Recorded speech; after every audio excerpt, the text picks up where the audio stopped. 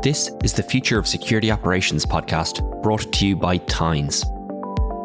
This show is dedicated to empowering SecOps leaders to reimagine how their teams work so they can scale their security efforts and build a team that achieves more with less. In each episode, we'll learn from a security leader who has found a way to free their team from tedious manual tasks and remove the barriers that are preventing them from doing high-value, strategic work that truly matters. We'll learn from their mistakes, distill their best practices, and leave you with actionable insights that you can immediately put to work with your team. I'm your host, Thomas Kinsella, COO and co-founder of Tynes. Now, let's jump right into today's show. Hi everyone, and thanks for listening to another episode of the Future of Security Operations podcast. Today, I'm speaking with Citrix Director of SecOps and Incident Response, Corey Hill. Corey, thanks for chatting with me. Yeah, absolutely. Really excited. Thanks for having me. It's a pleasure. Before we get started, why don't you tell me a little bit more about yourself, your background, and what you do at Citrix? Yeah, absolutely. So as you've mentioned, I'm Director of SecOps and Incident Response at Citrix, which is really interesting because we get to see all the cool cases, right? My background is definitely incident response, threat intelligence for the most part. I started out my career in an MDR service before moving internally into the financial space, which has its own kind of unique threat actors and such that really helped kind of hone my career and understanding that, especially from the threat intelligence perspective and incident response. And all that's kind of led me to where I am today. We've built this team from scratch. So I'm really proud of what we've built here at Citrix. And it's been awesome. It's been really cool. I love this career field. I think it's unique. And so happy to kind of share some of that here today. Yeah, really looking forward to hearing about it. I think there's a lot of folks that have listened in the past that are in a similar stage where they're building a team from scratch. So I'm sure there's a load of lessons and hopefully some pitfalls that you can help people avoid. Can you tell us a little bit more about your journey to becoming the Director of SecOps? Yeah, absolutely. So in college, I was in a brand new program for information security. It was still kind of when that was starting to become a thing from a college perspective. I did an internship with our local State Bureau of Investigations in their computer crimes unit, which was really cool because that helped build my kind of investigative mindset, really helped me learn how to kind of scope an investigation, really taking analysis, looking at the crime scene. My team, if you've talked to them, they'll hear that a lot. So that really helped me in starting my career. So while I was getting my master's, I started working at Cisco as part of their MSSP MDR service. I forgot what the initials are for it today, but it was really cool because that was just kicking off for Cisco. So I was actually part of kind of building that service out, at least getting feedback from an analyst perspective and kind of getting that experience early on. We had a variety of customers for all sorts of different sectors. And so you got to kind of experience threats from different sectors, but also kind of see the security challenges for different sectors. So it's very different across. You got like financials, heavily regulated, all the way down to like IT, which tends to be a little less regulated.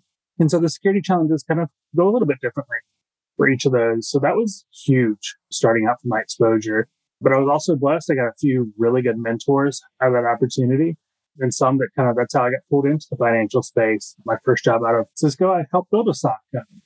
And that's really kind of crazy when you think about it that early in a career, because I'd only been a couple of years out of college at that point. So that was really cool to see because I then got visibility in kind of more the management side as well, while still doing a lot of the technical work, which I think that ultimately is really what catapulted me to where I am today because of that experience. Stayed in financials for a bit, helped do some maturity projects for a couple of banks before going back into consulting with Mandiant. We like to joke when we were at Mandiant, 1 year at Mandiant, it's like 3 years anywhere else because our goal is finding the bad guys and doing those responses. So it was really cool. Part of that, I had a variety of customers that I supported, kind of the same way at Cisco, getting that more wide-scale view across security challenges. Except this time I was more embedded with their leadership teams of each of the customers and trying to really address the concerns they had, not just from a monitoring perspective, just from an overall security footprint. And I think that's something you have to have, especially leading a SecOps team, because you're going to have so many plugs into so many different lines of businesses. You've got to be able to also understand that side. And so that was really helpful. And what kind of led me to get to Citrix is actually out of that Mandiant role that I came on to Citrix. Obviously, they had a big breach in 2019. That's pretty public. And so they totally revamped how they looked at security. They wanted to centralize a lot of things. And so one of the options was to build a SOC internally. So I was brought on to help do that. When I started, we only had a couple internal people. Now we're stretched across 4 countries. And so got a dedicated team and they're solid. It's a lot of fun working with this group. That's awesome. That's like an incredible career and a very enviable career for a whole lot of people. Yeah, just even like the I suppose the slight law enforcement influence there, but also just the background of working in financial services in industry, in consulting, and now in like a fast growing tech company. It's really cool. And I suppose I'd love to hear, how's your perspective of security changed based on being in those different organizations or being in those different industries, and what sort of lessons have you taken from each of those? It's interesting. Every company, every vertical is different. How risk profiles are built is company by company. So I would say there's not one security strategy that fits all, right? You have to look at what's the actual risk appetite. I think it's really important. Maybe this is because I love threat intelligence, but I think it's important to look at what your threats are and apply that to your risk framework and make decisions that way. Again, what financials see as a risk and are usually tend to be a little bit more low on their risk tolerance than other companies may not be as big of a deal for some others. And so being able to kind of view that as you're prioritizing your strategies and how you're going to focus is really a key to success, I think, for security teams. So I think that's really something I've kind of had to mold to, but really help with my experience of seeing those different vectors to kind of understand that, especially when you start talking to leadership teams. Most senior leadership teams, they look at things as risk. That's something finance can understand. That's something the board can understand. That's something the executives can understand. So it's really important as you're trying to frame what you're trying to accomplish to put it to that. You said earlier that you've built out SOC teams and security operations teams in a few different places now. When you're trying to understand that I suppose the risk tolerance, but the risk profile of the business, how do you go about bringing in stakeholders and asking them without just being blunt, being like, hey, what are you terrified of? Or is it that? Kind of. So what I even sitting down here when we started the team was why? Why do you want a security operations center? Yeah. And now there's obviously some obvious ones of, well, we need somebody looking at alerts. We need somebody triaging cases. We don't want to get breached again, those kind of things. But when you really start to point in of, okay, well, what's the goal or what are your expectations behind this center? There's been some through consulting that really it is just alert triage. It's really low level stuff. They just want somebody that they can say, yep, we're looking at things coming in. Others, which is what we've actually ended up here with Citrix, we've actually kind of become a core of the security team. We do a lot of, I would say, consulting engagements in the business. They wanted us to help drive security improvements here. And so when you think about that, that kind of shapes what kind of team you're going to bring together. I think so. That's something we kind of looked at as we were coming here. They wanted to be able to respond fast, which is why we went to the follow the sun 24/7 model. They wanted experts that had experience looking in both cloud and on-prem, which is not as easy to find as you might think, especially since the cloud is still relatively new. So that was a big coverage point. And wanted somebody that they could come in, we could take what we were seeing and provide value back to the business with that risk approach of saying, okay, here's the type of threats we see. Here's the type of investigations we've been conducting. Here's where we have holes, and pushing that for addressing. So it really came back to kind of that core, being that risk motivator. I love it. Yeah, it's incredible challenges, but incredibly interesting just hearing you talk about, I suppose, bringing in those stakeholders. I suppose kind of touching on that cloud and or the shift to cloud. Throughout your career, you've really seen security operations evolve a lot. So how would you describe the state of security operations today? Yeah, it's interesting. I mean, not even just cloud, but even think about the last couple of years with what COVID has meant for the workforce and the great resignation and all of that that's kind of come across with it. It's been hard, and it's caused a lot of people to have to think really critically about how operate in that kind of environment. And then throw on the pressure of also most places now are finally really accelerating their move to the cloud. So it's been interesting. I think a lot of the core kind of base stuff of security operations hasn't really changed, but the how and what has definitely changed.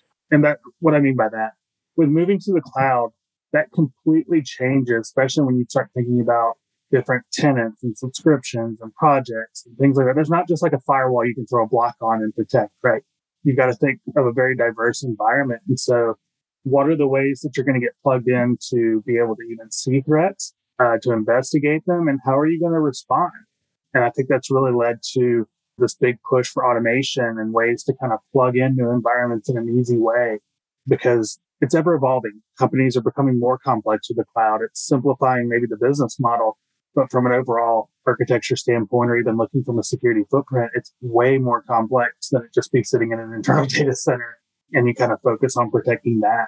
And so what I've started to see too is at least we've been asked, is how do we need to address those challenges? What are the things we need to be successful in monitoring those environments, and really being kind of a key driver in some of the initiatives to help deal with that. So I think you're going to see more security operations. I guess when I first started doing this, before, your security ops were kind of centered your entry level to early experience. It's kind of that jump diving board at BB&T. We used to call it the fishbowl, because people could come in and kind of fish somebody out when they thought they had a talent for somebody else. It was that kind of start your career point. I don't think that's as much the case anymore. Some companies probably still look at it that way, but I don't. The Security Operations Center has so much visibility throughout a company. They have to be involved in so many different engagements because it affects their ability to respond and monitor that. Now I think those guys are starting to be like, you know what? These guys are experts. They do know a lot. They can put that threat lens on it that somebody may not be able to. And so I think with that change, we're starting to become more the front face of security as opposed to maybe your tier 1, tier 2 security. Yeah, it's kind of funny. It used to be like blue team. As you say, it used to be a little bit like, kind of take it, just go and do it. And now it's not just understanding the actual process behind it. It's managing stakeholders. It's managing incidents and communicating with the business. And it's giving people a huge opportunity to learn a lot more about like what's important to the business, and also like how various different teams and processes function. And we did a survey on just times.com/SOC if anybody wants to check it out. Basically, just it was the state of the SOC and how they're feeling about it. And they do feel burnt out, which I'll definitely talk about in a minute. But more, I suppose, one of the really interesting parts is that a lot of SOC teams, even though they may be burnt out and even though they're doing a huge amount of manual work, they do feel very respected, and they actually have the respect of their peers and feel the work they're doing is super valuable. So it's definitely changed, it's definitely evolved, which is, it's great to see that it's becoming a much more respected and much more mature process. Kind of, I suppose, along those lines, one of the big issues like plaguing security teams today is still the amount of manual work that these SOCs have to do. Like at Citrix, what are you doing to reduce the amount of time spent on manual tasks?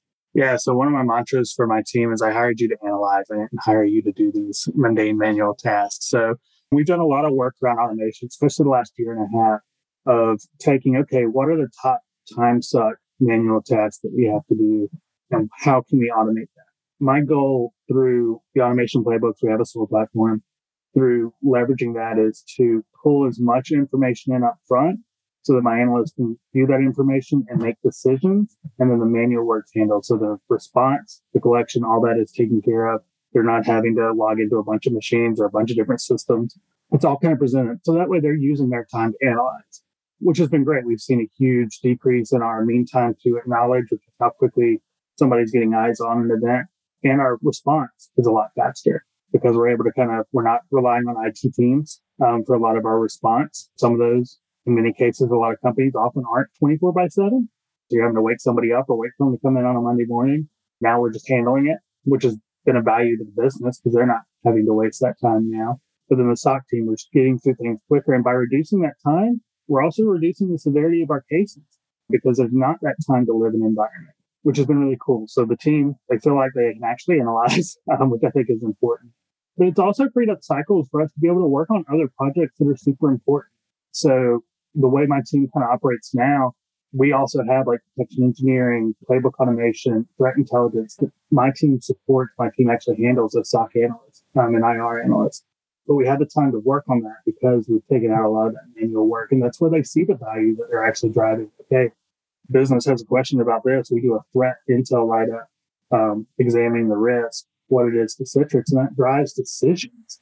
And that's really cool. It's something the team, I think, has been able to like take pride in how they're driving. In fact, we've even done some cost-saving opportunities through work that we've been able to, because we took away some of that manual mundane stuff that really burns people out, and given that time back for them to work on things that matter for the company. It's been really cool. I love to see it. Yeah, like it's the entire premise around automation, obviously just allowing analysts and engineers to focus on company-specific risk reduction efforts.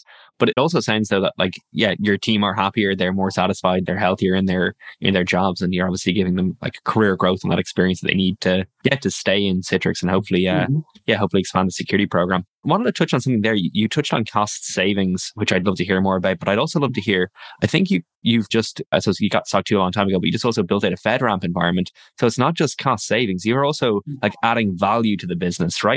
Can you talk to us a little bit about that? Yeah, absolutely. So from the cost savings, a lot of that was just looking at some of the mundane tasks, some of the things we had to log in to do, or how do we had to pull information and simplifying. You can save a lot of money by simplifying processes and simplifying technology. A lot of times the stuff, when it's more complex, it's less secure. So like being able to kind of drive that and make things more simple has kind of led to that cost savings. But then you have FedRAMP as a whole different piece, right? There's a lot of technical controls and things around security operations as it comes to FedRAMP. And so we were a big enabler for that. We spent a lot of time helping make sure we had the use cases and the visibility we needed to be able to meet the requirements, but also keep the environment secure. One thing I tell people all the time, compliance is great. It's a great baseline. It's not security. You can be compliant with something and still be very insecure. And so we kind of take, yes, we have to meet the compliance requirements, but we're going to do that. But I don't want to just do that. I want to also protect the environment because nobody's going to care about the compliance when you're breached. They're going to care that you were breached. And so that's what we try to protect against. And so that's been really cool to provide value back to the business in that way too, because we're giving that extra layer of protection just beyond what maybe a compliance framework calls for. Yeah, and building the respect of the security team, getting them to work on, like if we're talking about career growth, that's a huge opportunity and you learn so much about, what the business cares about. And definitely adding a ton of value. It's really great to see. So congrats on going through that process and achieving it. You kind of touch on it in a whole load of different ways, but you mentioned COVID and working from home and people respecting, like finding out actually some of their priorities aren't maybe not work, but there's a major topic in security today is analyst mental health and analyst burnout. At Citrix, what are you doing to address these concerns for your team?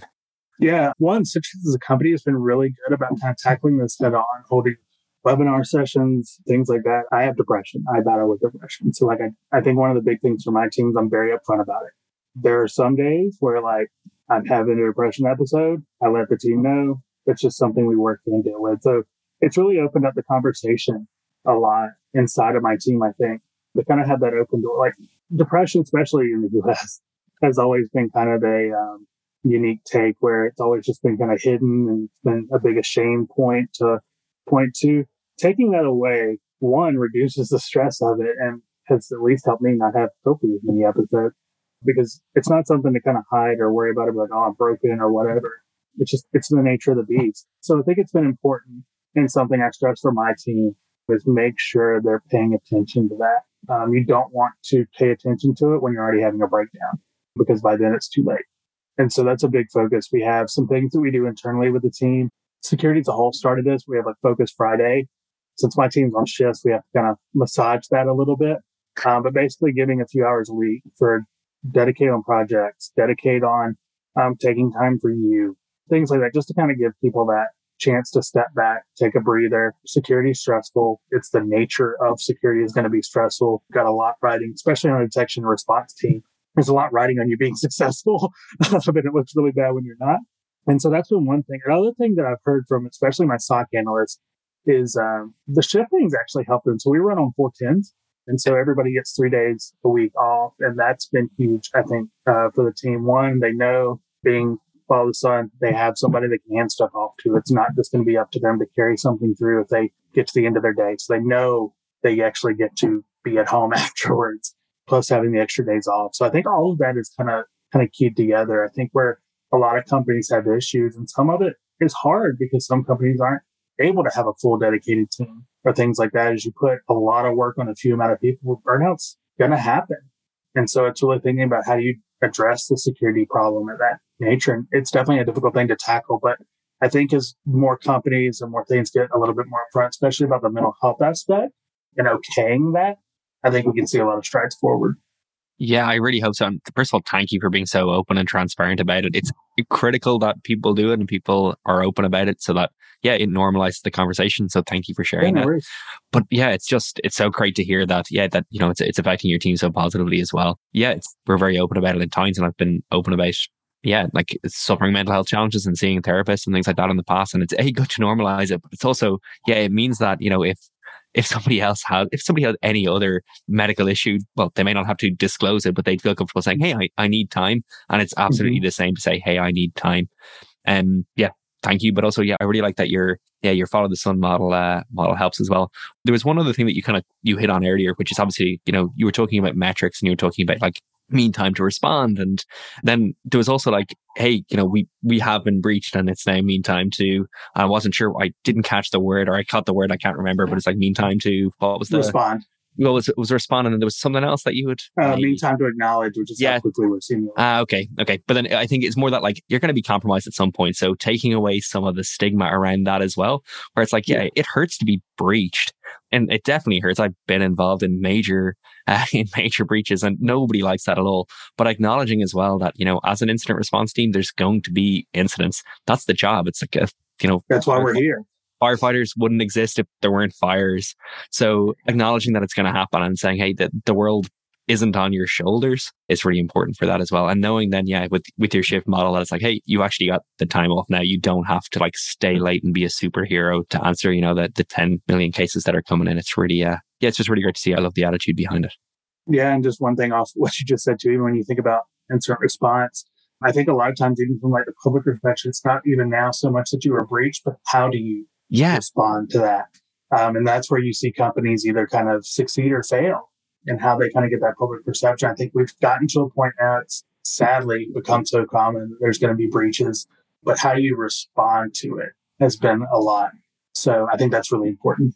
Yeah, absolutely. And I remember this is a couple of years ago when, LastPass got compromised, and I know they got compromised again recently, but in the first breach, they were just so transparent about it that it really, well, for me, that was one of the turning points in saying, actually, even the best companies can be breached, but being transparent about it, and I suppose communicating clearly, like letting your customers know every single thing that's happened, not necessarily every single thing that's happened, but enough information that they themselves can feel comfortable in knowing what steps they're supposed to take. Yeah, it really is. It's no longer whether or not you're breached. It's how you respond to it and how you, how transparent you are. Yeah, agreed. I think it's even great since threat intelligence, I think, has grown a lot in the past few years, and seeing more even camaraderie against competing companies and such. You have teams that, think about like FSI, SACs, ITF, the big intel sharing community. These are a bunch of companies that probably from a market perspective are competitors, but we're all in the security team together. And I think when companies that are facing a breach can be just kind of own it. Yep, it happened. Here's what we found. Sharing back to the community, all that stuff is valuable, and kind of puts back the face of, yep, it happened. Here's how we're addressing it. You can be comfortable that your data is secure. You can be comfortable that you're working with us. But we're also going to help make sure you're here. Here's some IOCs, simple stuff like that. Even to go hunt your environment, make sure you're not also unknowingly pwned in the background. I think it's just really good. I think it's a good base for security in general, and it definitely helps with building those relationships. Yeah, 100%. And obviously there are those FSI sites and there's threat intel communities, but I suppose, how do you go about building that, or how have you gone about building those, I suppose, more trusted relationships with folks? Because oftentimes there's, at least in my experience, there's one or two folks sharing and everyone else quietly consuming. You've built up these teams from scratch. So how do you enable that? Yeah. So one of the things we try to work out, and we're still tinkering it a bit to make sure it's solid, the way that we can feed intel back to the community. There's things we see that probably more targeted at Citrix, so maybe not as valuable for everybody, but there is other stuff we see that is valuable to send back out. And so we work on ways to do that through partnerships. Obviously, a bunch of my team have worked in other consulting firms, other environments, and they've built relationships into even, there's a lot of like private threat intelligence communities and things like that. And those are really important too. And I tend to find those have less of the only some people sharing, a lot of people consuming than you do in like the ISACs, but enabling people to also build the relationships there. That's been huge for us. We've gotten some really good intel through those. We've been able to share back some really good intel. So I think those have been pretty positive as well. People tend, if you're willing to share, they're more willing to share with you, I feel like. So that's another way we kind of look at building those relationships. Nobody wants to be the one way on that side.